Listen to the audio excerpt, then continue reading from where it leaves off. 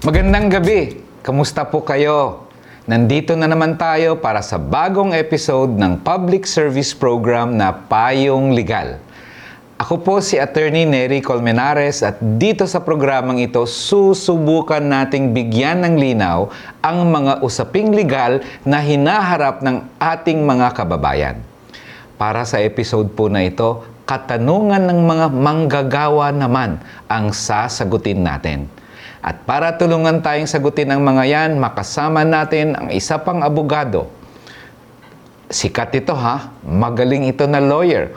Abogado ng bayan na si Attorney VJ Topacio ng Pro-Labor Legal Assistance Center na isang malaking center ng mga pro-labor lawyers. Katulad ni Attorney VJ. Magandang gabi po, Attorney VJ. Magandang gabi po, Senator. No, pasensya ka na. Akala ko masasabi mo hindi VJ. Mukhang akala ko letter F ang simula nung pangalan. Hindi ko babanggitin yan. Mas gwapo ka di hamak doon, VJ, di ba? No? So, kamusta? Salamat po. Tawagin mo na lang ako Attorney Nery. Tawagin mo na lang ako Attorney. Masyado akong nadadala ng emosyon ko kaya natatawag ko ng Senado kasama ng taong bayan eh. Pero sige, attorney na rin. Yung ating mga katanungan dito ngayon ay regarding workers, no? Although kaninang umaga pa maraming tumatawag sa akin kung ano na naman ang ibig sabihin ng alert level 1, 2, 3, and 4, di ba? Kasi alam mo, na-memorize ko na yung kung ano yung MECQ, GCQ, MGCQ. Kung kailan pa naman na-memorize ko na, nagbago na naman sila ng alert 1, 2, 3, 4. Di-memorizing na naman natin. Di ba? Hindi na ako nanonood ng mga late night telenovela na yan. Sa inis ko eh. Bahala na kinabukasan kung ano sabi ni Renato Reyes sa Twitter. Yun lang yung abangan ko. Parang nalala ko tuloy ng kabataan ko, nung natuto na akong mag-El Bimbo na sayaw, nagbago na yung uso, swing na, kaya medyo delayed yung aking knowledge doon. So anyway, bago tayo tumuloy sa mga katanungan ngayong gabi, gusto ko lang i-remind po kayo ng mga viewers natin na i-like sana po at i-share ang video at i-follow kami sa Facebook, Twitter at YouTube channel ng Alter Media. Yun lang naman po hiningi namin. Libreng payong legal, sana i-share at i-like lang itong programang ito. So question number 1, at ito po'y katanungan ng isang manggagawa natin. Para sa ating unang katanungan, comment ito ni Bong Pukita sa nakaraang episode via Facebook sa Payong Legal. Attorney, itatanong ko lang, tama ba yung batas ayaw kami papasukin sa work pag wala kaming bakuna? Wala naman po kaming sintomas ng COVID. Bakit pinagbabawalan kaming papasukin pag walang bakuna? Salamat po, Attorney. VJ, ang tanong niya, hindi siya pinapapasok daw. Wala siyang siguro wala siyang card na nagpapakita nakabakuna siya. Pwede ba yun sa batas? Yun ang tanong niya, VJ. Opo, alam niyo, itong magandang tanong talaga ngayon, no? Kasi alam natin, naiintindihan natin yung ating mga kababayan, yung pangamba nila, 'di ba, sa pandemyang kinakaharap nating lahat. Pero bagamat merong ganitong takot sa atin, no, meron pa rin tayong batas. At kahit na anong batas na nagpapahintulot o nagpo-promote ng diskriminasyon ay hindi pwede. Actually, yung DOLE mismo ay nagpalabas ng kanilang department order na nagsasabing hindi pwede, no, yung no vaccine, no work policy na pinapairal ng mga kumpanya. At kung ito ay actually gawin, ito ay maaaring ireklamo ng mga manggagawang concerned sa kanilang mga regional director, sa mga regional DOLE at NCRs na pinapakiloban ng kanilang mga trabaho. So malinaw na ito ay diskriminasyon, malinaw na ang kampanya ng gobyerno sa pagbabakuna ay information drive at hindi pagpilit, no, sa mga taong bayan. Tama, VJ, no? So, sana po narinig ng ating mga kababayan ang opinyon legal ni Attorney VJ. At hindi talaga tama na parang i-discriminate mo yung walang bakuna. Yung gobyerno hindi naman maunlad yung vaccination program o konti, hindi dumarating, di ba? So, hindi talaga pwedeng sabihin nila na pag wala kang vaccination, hindi ka pwedeng pumasok sa trabaho, pumasok sa grocery. Lalo na ang gobyerno mismo palpak yung vaccination program at kulang na kulang ang bakuna na naibigay sa gobyerno, naibigay ng gobyerno kahit may pondo para sa bakuna naman sana. So, salamat po sa katanungan ngayon. Para po sa susunod na katanungan, nagpadala naman ng video ang isang manggagawa na galing sa Quezon City. Ako po si Rizal de Marasigan, nasa sandigan ng manggagawa sa Quezon City. Marami pong mga manggagawa ang nawalan ng hanap buhay dahil sa pagsasara ng empresa at negosyo. Maliban sa krisis pang-ekonomiya, nakakaranas na rin ang mga manggagawa ng depresyon. Ano po ba ang magagawa natin dito? Maraming salamat po. Maraming salamat po sa iyong katanungan. Naintindihan po namin ang inyong parang nabanggit na nawawalan ng trabaho, ang sahod ay bumaba o ano pa mang mga problemang dulot ng COVID, no?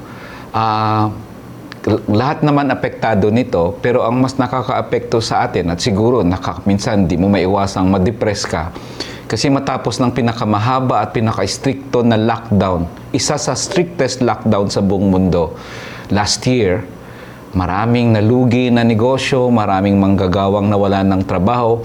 Dito rin pala tayo hahantong. 2 million, more than 2 million ang confirmed COVID cases na nangyari sa loob ng since 2020. Tapos tag 22 to 30,000 ang isang araw. So parang nasayang ba yung sakripisyo natin last year?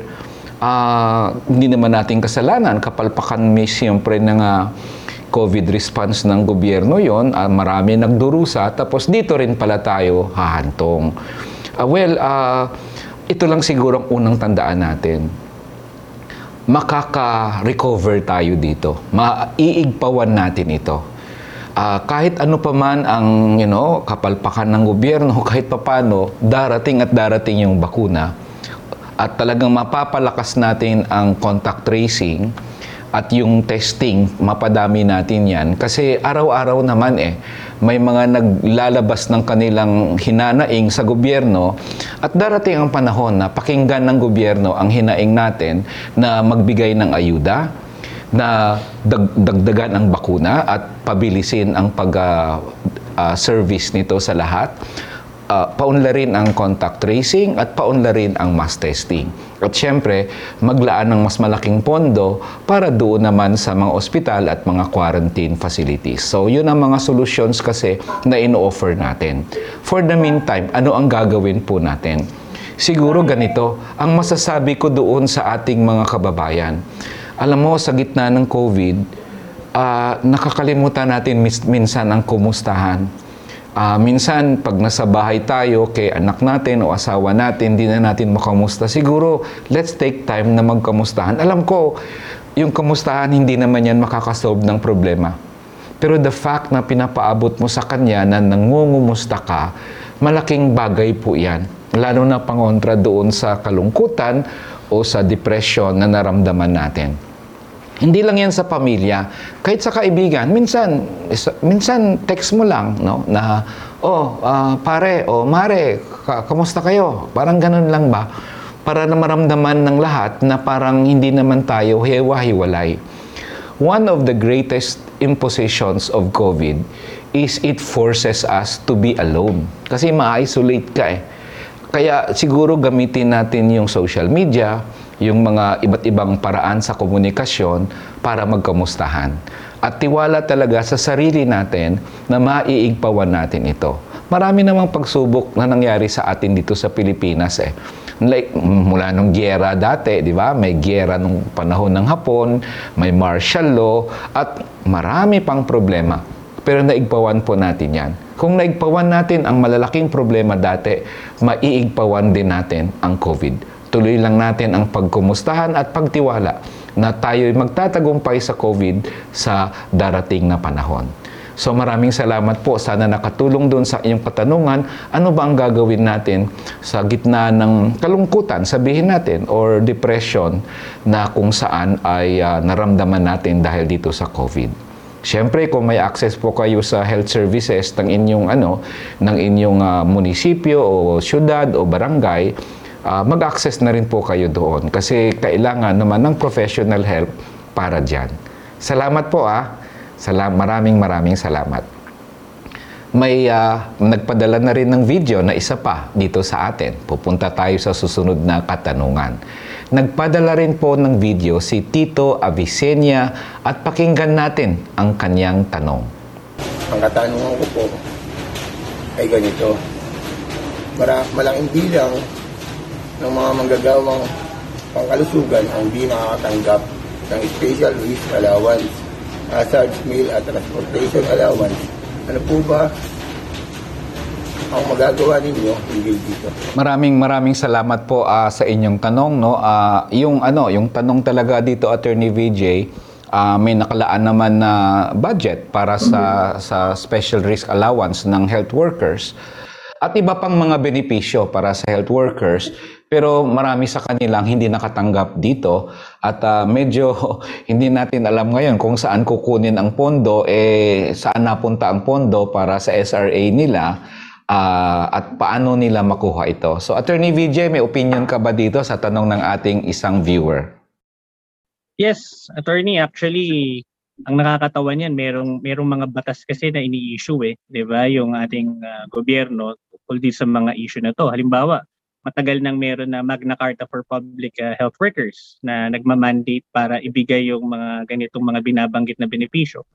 On the part naman ng private health workers, merong resolution, may joint memo ang BBM, DOH at DOLE sa pagbibigay ng benefits para sa mga private health workers. Meron ding separate na DOLE order na nag-aatas sa mga private hospitals na magbigay ng mga sinasabi nating benepisyo na sinasabi nga ating nag-comment. So, meron tayong mga batas. Ang problema, again, lagi naman ay yung implementasyon. Kanina, yung sa health issue nga, meron namang mental health act. Diba? At meron ding issuance ng 2020, yung 208-2020, na sumusubok tumugon sa mga mental health issues ng mga manggagawa. So, nandiyan na yung mga orders, yung mga implementation. Pero yung pag-disseminate ng impormasyon sa taong bayan, ito yung wala. Kasi naiipit lang sa pagmumura at pag-atake sa mga kalaban. Yun ang sinagawa ng leader ng bansa natin. Sa halip na ipaliwanag na may mga ganitong programa at huwag tayo maniniwalang walang budget at walang pera ang ating gobyerno. Sa laki ng inutang, sa laki ng inallocate para sa disaster response sa COVID, meron. So, pwede tayong pumunta sa DOLE, pwede tayong pumunta sa civil service para sa ating mga government employees at sa DOH. Sulatan natin yung mga congressman natin, mga senador natin, at syempre sa dulong-dulo, tandaan natin na malapit na ang pagtutuos, 2022 na. Tandaan natin yung ating mga leaders na nagtaguyod ng ating mga karapatan.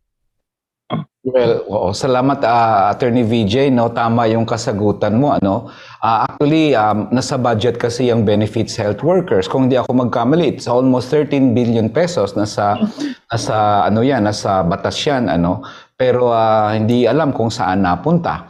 In fact, may na-discover kaming budget or kaya parang kunyari savings nung 2020 na 10.3 billion na parang ginawang savings tapos nilipat sa mga proyekto ng Malacanang. Approved dito ni President Duterte ng June 25, 2020 na SARO na pinanggastos sa sports facilities na may swimming pool, puerto ng cruise ships, na parang sa gitna ng pandemya, nagbibigay ka ng PSG building sa Malacanang, mga convention centers na por Diyos por Santo, puerto sa cruise ships, wala namang cruise ships ng 2020 at kahit pa may cruise ships, pang mayaman kasi yan, kahit pa uunahin mo ba yung kaysa health workers, kaysa mga manggagawa na walang ayuda, sa mga urban poor na wala halos kinakain ngayon, mga driver. So talagang nakakalungkot na may pondong nilaan para dito pero nagagastos sa iba't iba na mga proyekto katulad ng nabanggit ko kanina na mga proyekto ng Di natin alam kung bakit nila ginastos doon sa kalagitnaan ng COVID. So maganda naman yung input ni VJ na sulatan na ang mga government officials. Marami naman tayong mga yung DOH, di sulatan nyo ng sulatan, yung Malacanang sulatan nyo ng sulatan. Bugbugin nyo sa 888 nila sa Sen. Yes.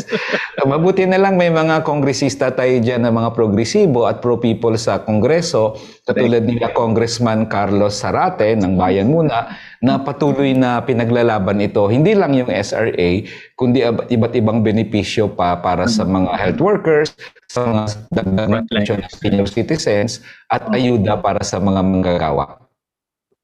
Yes. So, well, VJ, the episode has come to an end na itong episode natin para sa mga manggagawa. At maraming salamat sa ating kapo-abogado ng bayan na si Attorney VJ Topacio sa pagtulong sa atin na magbigay ng payong legal para sa ating mga kababayan. VJ, may sasabihin ka bilang pagpaalam sa ating mga viewers ngayon? Opo, actually tulad po ninyo, no, tayo po ay nakakaranas din ng kalungkutan at ng sakit. Sama din yung kalooban natin, 'di ba, sa nararanasan natin na pandemya. Pero tandaan natin, yung pagtunay na pagbabago ay nasa ating mga kamay, 'di ba? At kailangan natin ng maayos na leaders na mamumuno sa bansa natin. Nandiyan yung mga katulad nga sabi ni Congressman ni Senator, ni Attorney Neri, 'di ba, sina Congressman Zarate at yung ibang mga progressive na leaders. At syempre nandiyan sila Attorney Neri na kailangan natin na mamuno sa atin, no, sa ganitong klaseng mga krisis na kinakaharap ng bayan. So sa ating mga uring manggagawa, mabuhay po kayo. Kayo po ang talagang inspirasyon naming mga labor lawyers para kayo ay aming ipaglaban at itaguyod ang inyong mga karapatan. Huwag po kayo mapanghihinaan ng loob dahil kasama niyo po kami sa inyong mga laban. Mabuhay po ang uring manggagawa.